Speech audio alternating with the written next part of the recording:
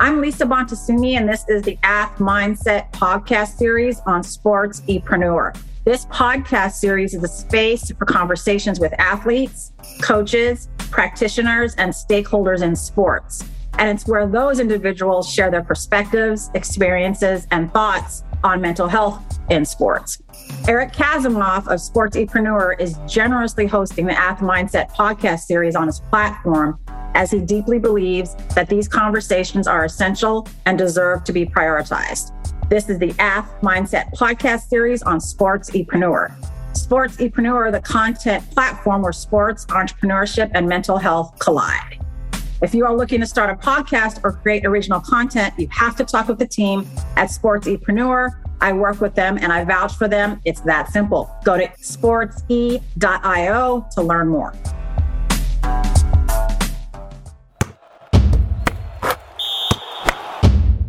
You are the face of Cutler Wellness Programs. What moved you to create this? What is it, part of your own story and your why? Is it something you saw? You could be in any space you want. Why this one? Hey, so my background is in psychology. When I graduated college, I actually thought I would go back and further my clinical degrees. And I always thought I would like to be like a sports psychologist in its old traditional concept. And I got out and started working, and I actually managed a crisis shelter for children and adolescents for 5 years. And so, you get burned out doing that pretty quickly. Yeah, that's intense work. Yeah. And so I conceptualized going back then, went and met with professors, and they all were like, well, you're kind of doing what you want to do now. And I was like, okay. Then after 5 years, I just felt like I needed a total break, made a break, went in to the corporate world and found myself married and pregnant within a year. So it's great. So then I started my family. I stopped working, and a couple of different things all happened between then and when my kids got to high school. One was I was fortunate enough to be able to offer a golf scholarship at VCU. So that really was a big connection in the collegiate athletic world for me. Then I actually got a not so good diagnosis, a health diagnosis that required surgery.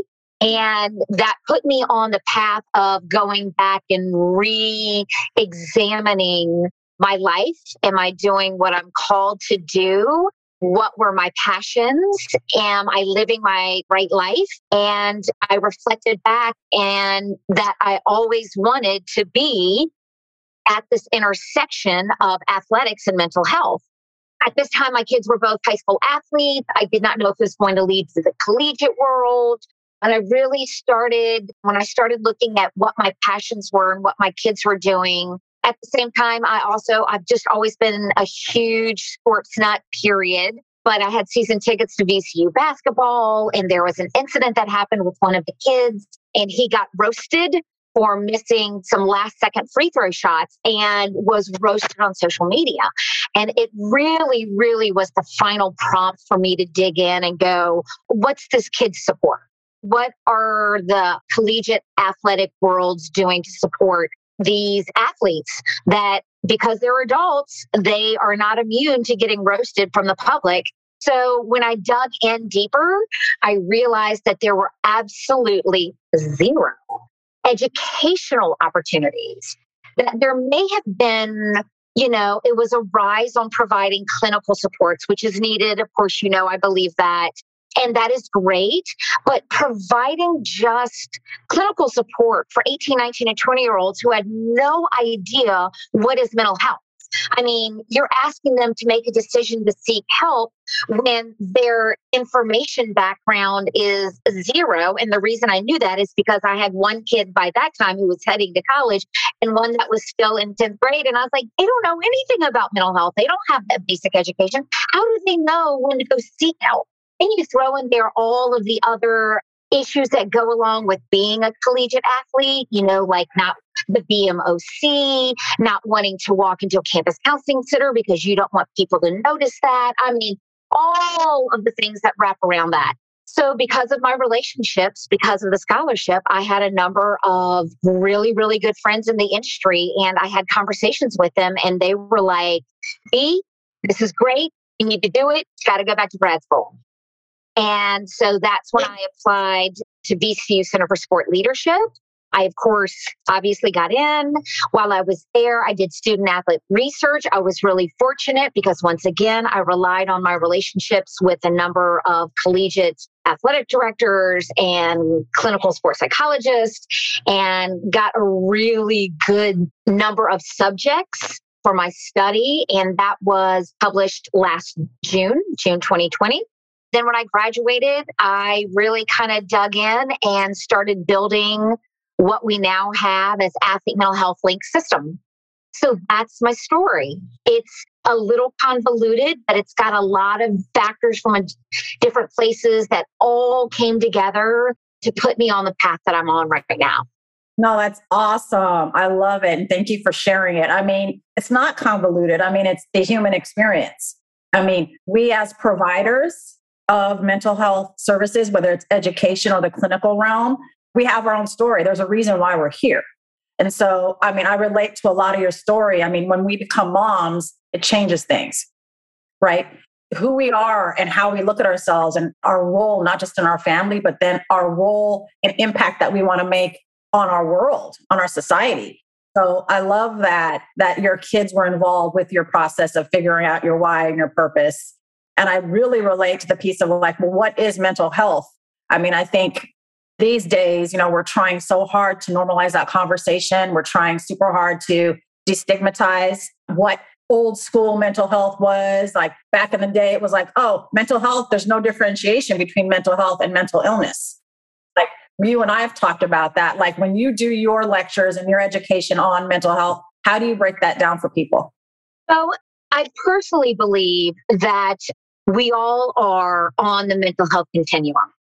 And that's the first piece. And I think that if we meet whomever I'm having a conversation with, whoever is in the audience, I start there, whether it's a parent, a coach, or an athlete or sport organization. If we start with the fact that it's not just athletes, it's not just coaches, it's human beings that experience this continuum of mental health, then it breaks down that stigma of using the term mental illness. You and I've had this conversation. There's absolute a piece of mental health that is mental illness, but that is one piece. And I think people get accustomed to using that term or got accustomed to using that term. For example, World Mental Health or Mental Illness Month. That's how it started 20 some years ago, when that significant step came forward to kind of try to break down that barrier. They use the term mental illness. And oftentimes our good buddy Eric always used to say, I'm trying to break the concept of 1 in 5 people, adults have mental illness. When 5 in 5 people, hashtag 5 in 5 people, everybody's on the mental health continuum. So I completely align with Eric on that. And I utilize that in every single seminar I give, because I believe that puts all of us in one category, and that's the human being category. And that we all battle different issues, and at any stage, day, or time of our life, we can be anywhere on that continuum. And I think when we highlight that for our athletes and our coaches, then they kind of can maybe connect one to another and not be so separate from one another. So that's always where I start when we look at the history of mental illness and that concept and the overall mental health. Absolutely. Let's break down the continuum a little bit more. I mean, you and I have discussed a little bit too, how I often talk about it, and we've shared these discussions around mental health should be seen the same as physical health, right? That we all have physical health. We all are born into it. We have a disposition for it. We can develop it. We can be healthier or get injured and not be so healthy. Then we recover. I mean, that's the same way I see mental health, right? Like there can be a stressor or a trigger that impacts our mental health, just like an injury for physical health. I mean, it can be seen as a mental injury, right? And then how do we respond will dictate how healthy we are on that continuum, all the way from super solid, mentally healthy to I'm mentally ill, but even within the mental illness or mental disorder piece, there's a continuum, right? Like I can have the physical diagnosis of diabetes, but if with proper treatment, diet, talking with my doctor and following my course of treatment properly, I can be very physically healthy and still have diabetes. Just like someone can have the bipolar disorder or schizophrenia in the old school mental illness or mental disorder, like you can still be very high functioning in those areas. So I think it's super cool to be talking about the continuum. So I think that's really great that you break it down like that. How do people respond to it? Like when you say parents, athletes, and coaches, what are the different responses to how you break it down? I think depending on the audience. So I think our coaches respond pretty positively, kind of like, okay, yeah, that makes sense. But I think like when we gave our discussion in Bakersfield, you could see the athletes kind of the light bulb go off because for them, it's also about them recognizing that their coaches are also on the mental health continuum. Yes. So it's got to be that two-way. So that's an important piece. I think for our younger generation, so like when we do the high school pieces, when I do the high school pieces, I think our parents are surprised because I don't think that they're educated enough to understand the continuum. I think they're still in the mindset of 1 in 5 have mental illness and that the other 4 have no mental health issues. And so I think it's a good educational piece for them.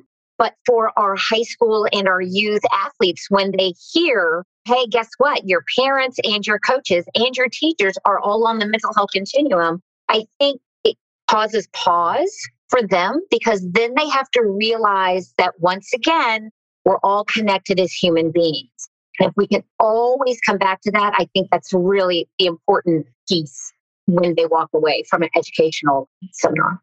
No, it's great. That humanity is super important. I mean, I think then it can really foster compassion and understanding and an empathy for the other person's situation, which is really, really important. Like no one is against each other.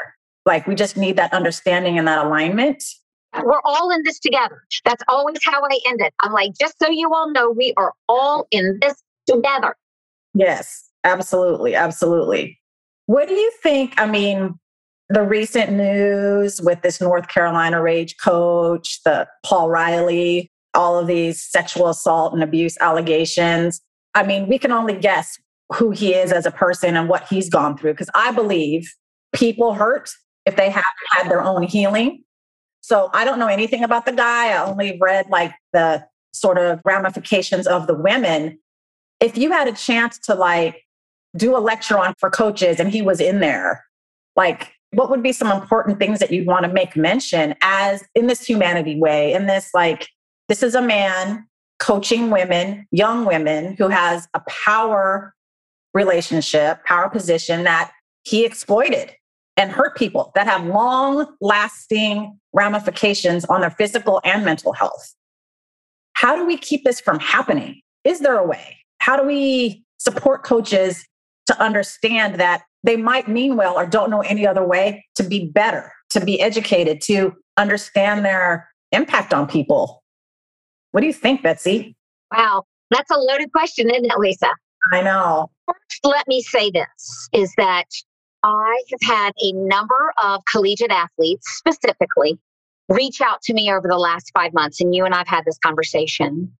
4 out of the 5 that have contacted me were females and described nothing sexual, but abusive situations with their coaches, where the coach is using coercion or threatening behavior. I'm going to take a piece of your scholarship away. Just really unethical, immoral, and, maybe walking the line of illegal actions in order to, in their head, get the best out of their athlete. Right. So I was not surprised to hear this, sadly, from the Women's Soccer League. 2 of the 4 girls were soccer players. 2 were softball players. Isn't that interesting?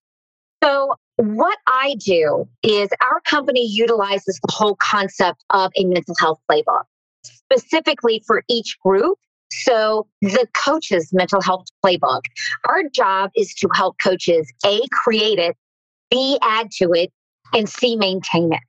And the way that they do that, so a piece of the mental health playbook for our company is called Coaching with Care. And part of that is that we have to educate our coaches on how you converse within a team dynamic and with your players, and what phrases are off the table and what do we replace them with. Here are positive phrases that you can utilize. One, for example, may be, I love how you dealt with the adversity out there on X, Y, and Z. Another way that coaches need to listen, coaches have to give tough concept, tough love, tough skills, and tough expectations. We all know that. It's not all roses and unicorns being a coach. And that's not what our athletes want. I get it. There is a level of motivation that has to happen, and sometimes it requires tough conversation. The question is, how do you give that information? Do you give that information in a way that is being heard and that can be absorbed by your athlete? Or is it terms that are berating, that are angry, that are threatening and coercive? That is a huge learning curve that we need to continue to educate our coaches on. And that's the whole Coaching with Care concept, is really building the coach's terminology with positive framing and not negative framing, and getting them to get paradigm shift. Because if we're looking at coaches that are 15 or 20 years in the game, that's a paradigm shift for them. Yes. And so it's being heard by them and them embracing that paradigm shift. Awesome. I love it. I love that everybody has their own mental health playbook from an athlete's perspective and a coach's perspective.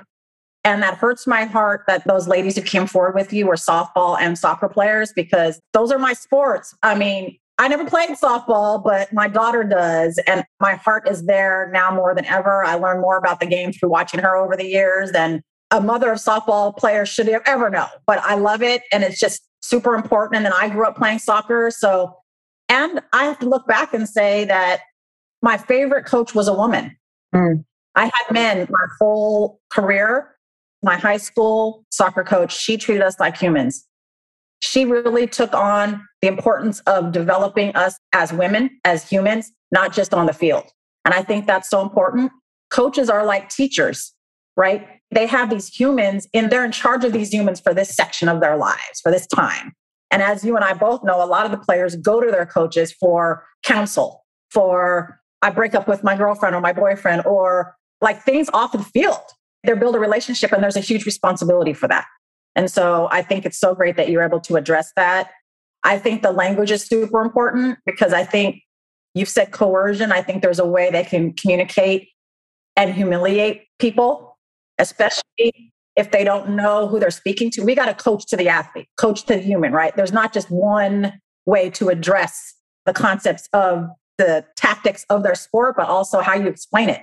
You got to adapt to the human in front of you, right? And so I think it's great that you're giving them tools to be able to do that. It's so funny. So in our Coaching with Care seminar, we tell the coaches the very first point is, I said, create a paradigm shift that look at your student athletes as humans first, athletes second. Love it. Yeah, I mean, I think the paradigm shift is huge. I mean, Paul Riley is older. And then like after this news came out, the Venezuelan women's national soccer team also came out, like 24 of the ladies from that team over the years, the same coach mistreating them, sexually harassing, abusing. I mean, do you think this is new, Betsy? Do you think this is a new thing? Or is it people coming out now? Like, what's your take on it? This kind of exploitation of the power dynamic between the coach and athletes, especially when it's a male coach and female athletes. There's a power already differentiation in there built in. And then you add the coach athlete situation. Do you think this is new? No, Not at all. I think what's new is that our younger generation have been empowered, thankfully, have been empowered and educated on what are appropriate boundaries. I think that they may not understand that it's a mental health concept.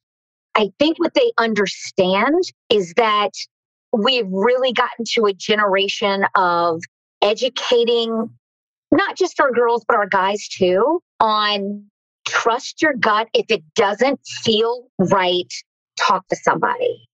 Where for your and my generation, it was suck it up and move on, or dust off your shoulders, put on your big girl panties, that kind of stuff. And I'm sure there are times to do that, but there are absolutely times when it's not okay and you know it does not feel right. And we were taught to kind of push through that and not really address it. But now the generations after us become way more introspective and way more aware of things that in challenging authority, if it doesn't feel right. If it doesn't feel right, it's not okay. And even that being said, look how long it took for this group of people to get it done. Yeah. Even. And I think that's why I say I don't think that they conceptualized it as a mental health issue. I think sometimes they conceptualize it as it's a not right thing, it's a not ethical thing, but I'm not sure that they conceptualized the depth of where it goes and how it affects them. And I think that's going to be ramifications that come for years. Absolutely. Absolutely. There are short-term and long-term clinical ramifications psychologically and physically for these women. I mean, the fact that they've kept it quiet this whole time, the shame that's being built up, the guilt, the confusion of you're supposed to trust someone, your coach who's in charge of all these aspects, the travel, the team meetings, the meals, all these spaces that are off and on the field where there could be misconduct is just a lot. I'm going to ask you a question. Yes, ask me a question. You talked about the male coach to the female athlete. I've not done a lot of research on that. I'd be curious to hear kind of what your thoughts were on that intrinsic gender power dynamic. The intrinsic gender power dynamic is that we live in a male-dominant society. We can see that in the jobs. Who gets what job with equal opportunity, but not equal pay? Like, I think sports are just a microcosm of the world, right? And so men have more access to things, especially white men, than women. And then we bring in, is it a woman of color? Is it an LGBTQI plus identified woman? Like, there's so many levels of it. And that kind of came up in the Venezuelan women's national team situation with the male coach sort of harassing and really abusing the LGBTQI ladies on that team. It's just who has power in the society and how that plays out. And then if it's heterosexual male coach coaching women, there's an opportunity to have discretion there and indiscretion as well, obviously. So the boundaries are there. I'm always talking to my daughter too about she's had men coaches primarily, you get to speak up, use your voice. You're allowed to. If something feels uncomfortable, let us know, and then we can help out. As a teenager, they're like, no, I don't want you to mess with anything. Da, da, da. I'm like, well, I need to trust that you can speak for yourself then. And sometimes I don't care if it embarrasses you. This is about your safety. I've just had a couple sessions with a female collegiate athlete now, and she's having a hard time with her coach. And we role modeled and coached through a conversation where you can speak to him and feel empowered. We role played it. We made some bullet points together. I processed how it felt to even practice with me. And she was shaking. And it's we need those spaces and opportunities to empower our female athletes and our male. It's just a different dynamic, and people need to recognize it for what it is. And I think that sexual harassment and sexual abuse, if we look at it from a physical place, can cause pain, and then it can cause injury. If we don't address the pain, and start the healing process, just like in a physical pain, it's going to become an injury. And then injury have more long-lasting effects physically and mentally. So if we keep putting those parallels side by side, mental health and physical health, the terms can interchange. So a lot of players play through their physical pain in games. We know that. But when it gets to the point where, like, if I keep playing and this becomes an injury and this becomes maybe a career-ending injury, like, the athlete needs to have some say in that and not just be used as someone who can produce on the field of play, whatever that might be, the court or the ice. Like, again, come back to the humanity, Betsy, right? Like, these are humans who need to be able to fulfill and interact and function in other areas of their life. And when this area in the coach athlete perspective and their sport, they can easily fall out of love with their sport. And they can easily make decisions that if they had the right support, they'd be different. So it's so important, the work that you're doing with the coaches. So I really, really, really appreciate that. I mean, it comes back to relationships, which you started in your opening. How important relationships are, to foster them, to nurture them, like we've done. Like, now we're about to embark on some really incredible work around NAIA collegiate schools and the junior colleges, and being able to bring this important information, education, clinical intervention, sport performance intervention to these athletes that aren't as big as NCAA, but they're humans too. They're navigating their own sort of terrain here. Like, what's most exciting for you in our strategic partnership, being able to do that, continue with Cal State Bakersfield and jump into these other populations? Like, what keeps you up at night with excitement? I love the fact that we've created a system and a program that can be adapted to smaller institutions. A large number of our athletes are playing in these smaller institutions, and their mental health and their needs are equally as important as somebody that's at OSU or Michigan or Florida State. Even more so, honestly. And the reason why I say that is because those large institutions, I would be willing to bet almost 90, if not 99% of D1 schools have a campus counseling center. Mm-hmm. Very few percentage-wise have a campus counseling center that is at a JUCO level or potentially at an NAIA. If they have one, it's probably so understaffed that their waiting list is weeks. We know the waiting list is long at the big schools too.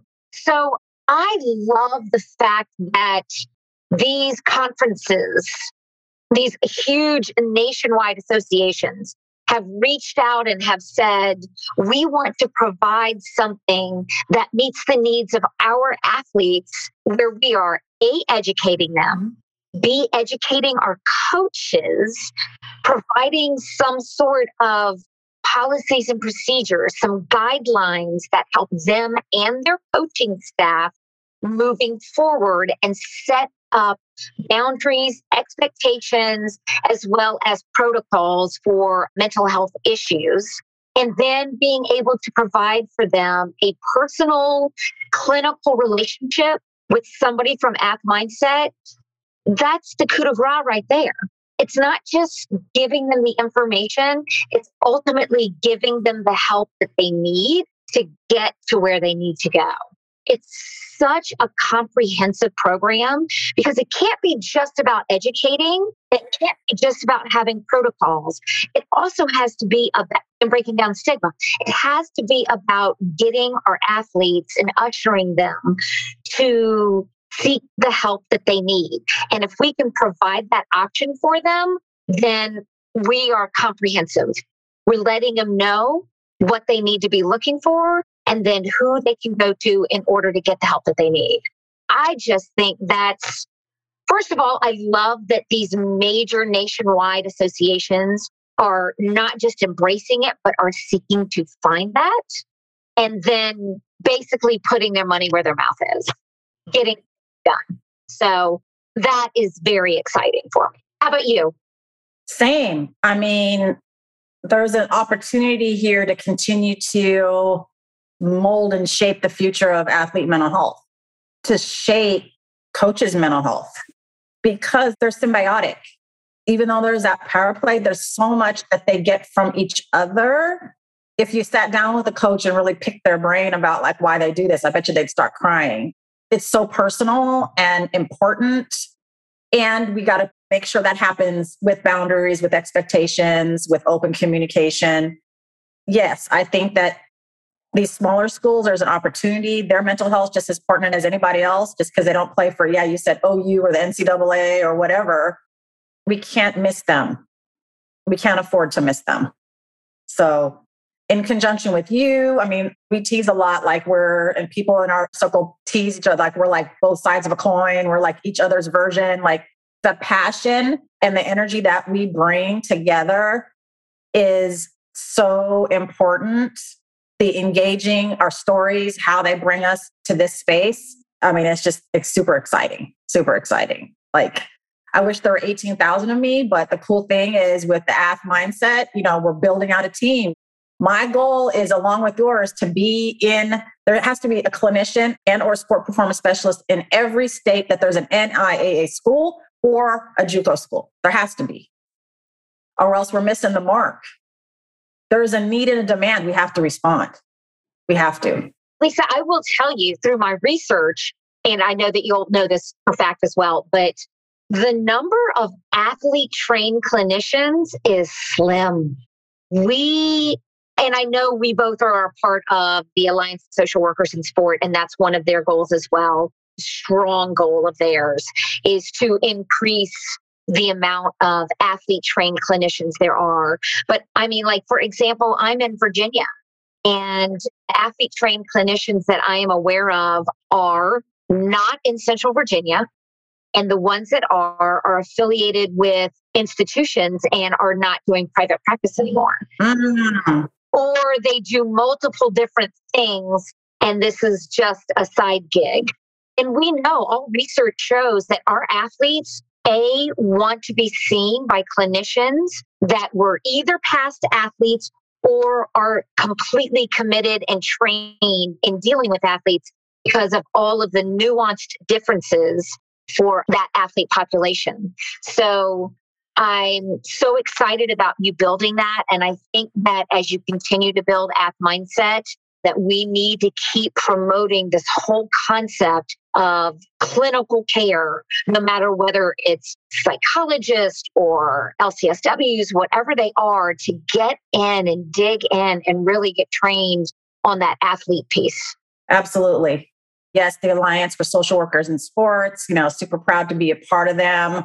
The social work field is becoming more and more the appropriate discipline to deal and cope and help the athletes cope with their mental health, because we social workers are trained to see the athlete, the human in their environment in all the aspects, not just the intrapsychic functioning and situation there. It's how does their environment that they grew up in, that they're playing in, that they're going to school in, all their multiple identities, gender, sexual orientation, race, ethnicity, social justice advocate, how do all of these impact who you are and how you need to be communicated to and how you communicate to be the best that you can be in your sport and in life? I mean, I think that's interesting knowledge. I didn't know that piece about the private practice part. I think that ASWIS is also, Betsy, I think doing a social work certificate program where people can get trained who are interested in the field, who might not have the experience, to get that training, to get that expertise, which is super important. My, AthMindset, I want to create a support system for the clinicians and practitioners, not just the athletes, in that they are supported in their professional development, that they get an opportunity to work with these populations and have access to these athletes to do good work and to serve where they might not have had the chance otherwise. I think there's so many in my interviews and informational conversations with people, they're wanting to do the work, but just don't know where. They don't know where their in is to help.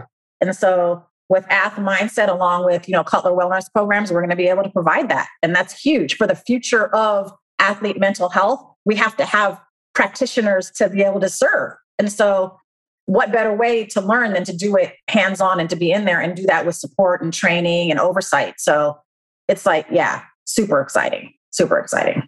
I'm excited for what you all are doing and where you all are going. So I'm all in on that. Of course, you know that. Yes. Yes. I do want to ask, tell us, one big part of your Athlete Mental Health Link program is the app. How does the app help? It's like, okay, there's all these apps out here nowadays. And it's like, which one do I use? Do I even use it? But you've gone through a lot to design yours, to get it all up to speed in so many levels. Like, tell us a little bit about how an athlete and or coach or administrator possibly could use the app and what does it do? Well, yes, it's taken 2 years to kind of develop and to go through pilot programs and all those kinds of things. The app is called the Athlete Mental Health Link mobile app, and you can get it on either of the platforms. The whole goal in the beginning was to provide mental health resources and mental health support and mental health education. It has done that, but then we've added a new piece called it's the Athlete Advisor, and that is the self-efficacy piece where the athlete gets a daily notification and they go in and take a 9-question overall mental health and physical health and well-being 9 questions daily. And it gives them an idea of where they stand in their training going for that day. So it's a 24-hour self-efficacy questionnaire, which is great. It really takes the athlete to the next level. The original piece was about providing them resources in the palm of their hands. It's a white labeled app. There's a free version. Everybody can use it. Anybody can use it. But there are pieces that are not accessible unless you are part of a branded version. And that branded version means that it is in your sport organization's colors, logos. But in addition to that is at sport organizations' mental health resources specific for that athlete. And that could mean if it's a collegiate program, it could be their campus counseling center and they can connect and make an appointment immediately out of the app.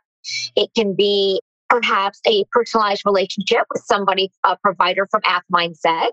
And it's also community, so that there are also community mental health resources as well.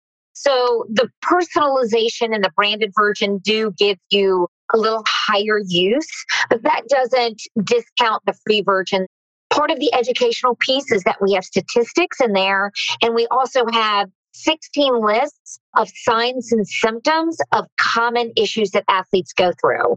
Then we also have called mental health resources dashboard button, and that has 22 immediately connect to mental health, either national hotlines or actual support services. So the very first one is the National Suicide Hotline. And that athlete can literally click on that button through the app and get to the National Suicide Hotline. So its original function was education, resources, and supports.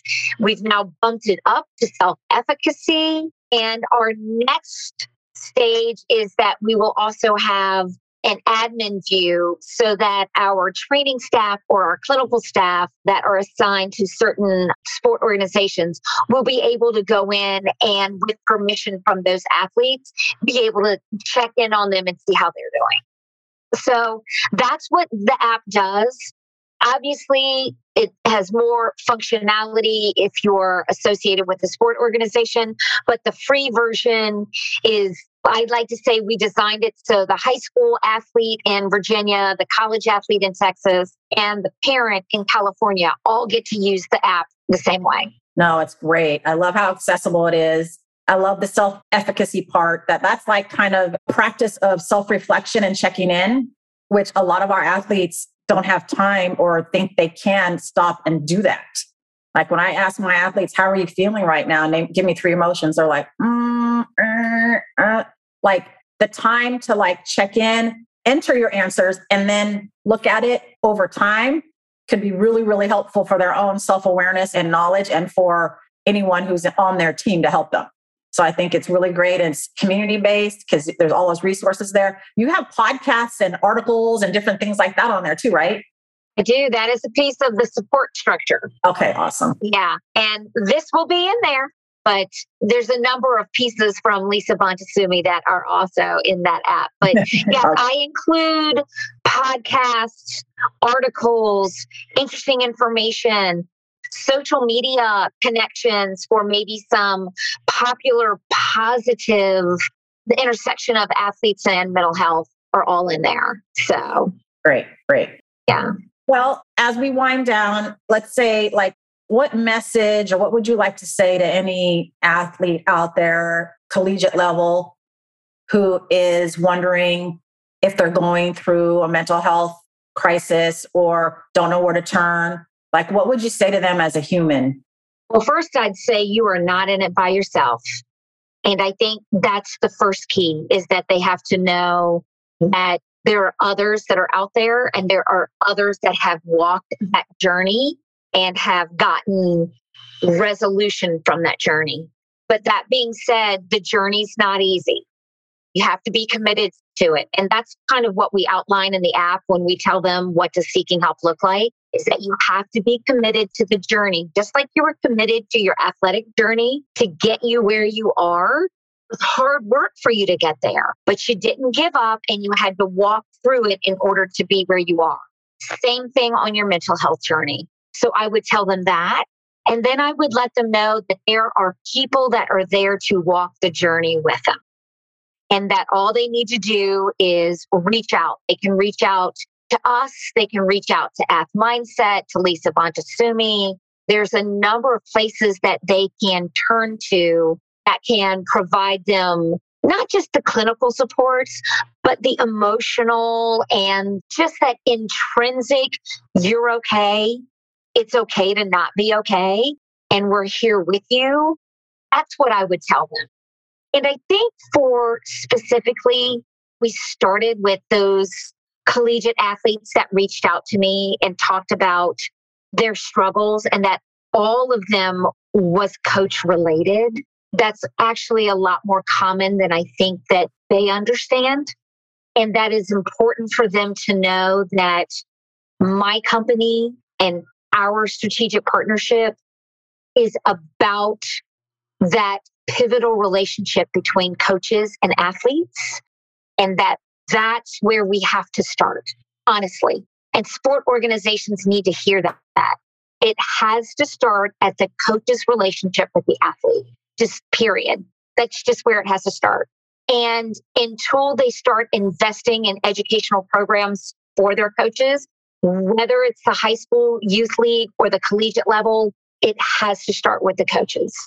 So I would want the athletes to know that we are invested in changing the systematic situation of mental health for athlete mental health. It has to be a systematic change, it has to start with sport organizations and coaches, because that's really the foundation to give our athletes the positive emotional support that they need to in order to promote themselves going forward.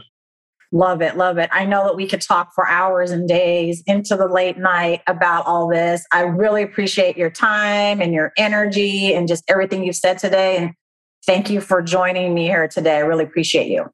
Well, Lisa, you and I are definitely, I would say, yin and yang, in the sense that we fit together very complementary. And I think that our journey has just begun, one to the other. And I feel like this is a relationship that is far beyond professional. And I really care about you deeply. And I love the person that I know and that I see. And I am thankful that you are a piece of my world. Oh, thank you. Don't make me tear at the end. I wish I could give you a big hug. I appreciate you so much. Glad to be a part of it. One of my favorite things about our Sportsepreneur content platform is the opportunity to chat with amazing people in and around the world of sports. We hope you enjoyed the conversation. If you want to connect more, hit us up on Instagram at Sportsepreneur. Thank you for listening to this CADSource production, the Sportsepreneur podcast, the podcast where sports and entrepreneurship collide.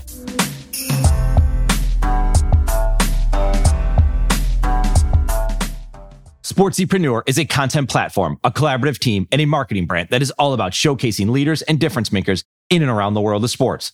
While we create our own content, we also create content with you. This includes collaborative content and exclusive content for your brand. Think podcasts, blogs, social media, and overall content strategy. Our sports content marketing team is specifically niche for those in the sports industry. That includes sports businesses, athletes, managers, coaches, trainers, entrepreneurs, and business leaders in the sports market. The bottom line is we want to help with your sports-related brand, your content marketing, and your story. Connect with us on Instagram at SportsEpreneur or find us online at sportsepreneur.com. SportsEpreneur, the content platform where sports and entrepreneurship collide.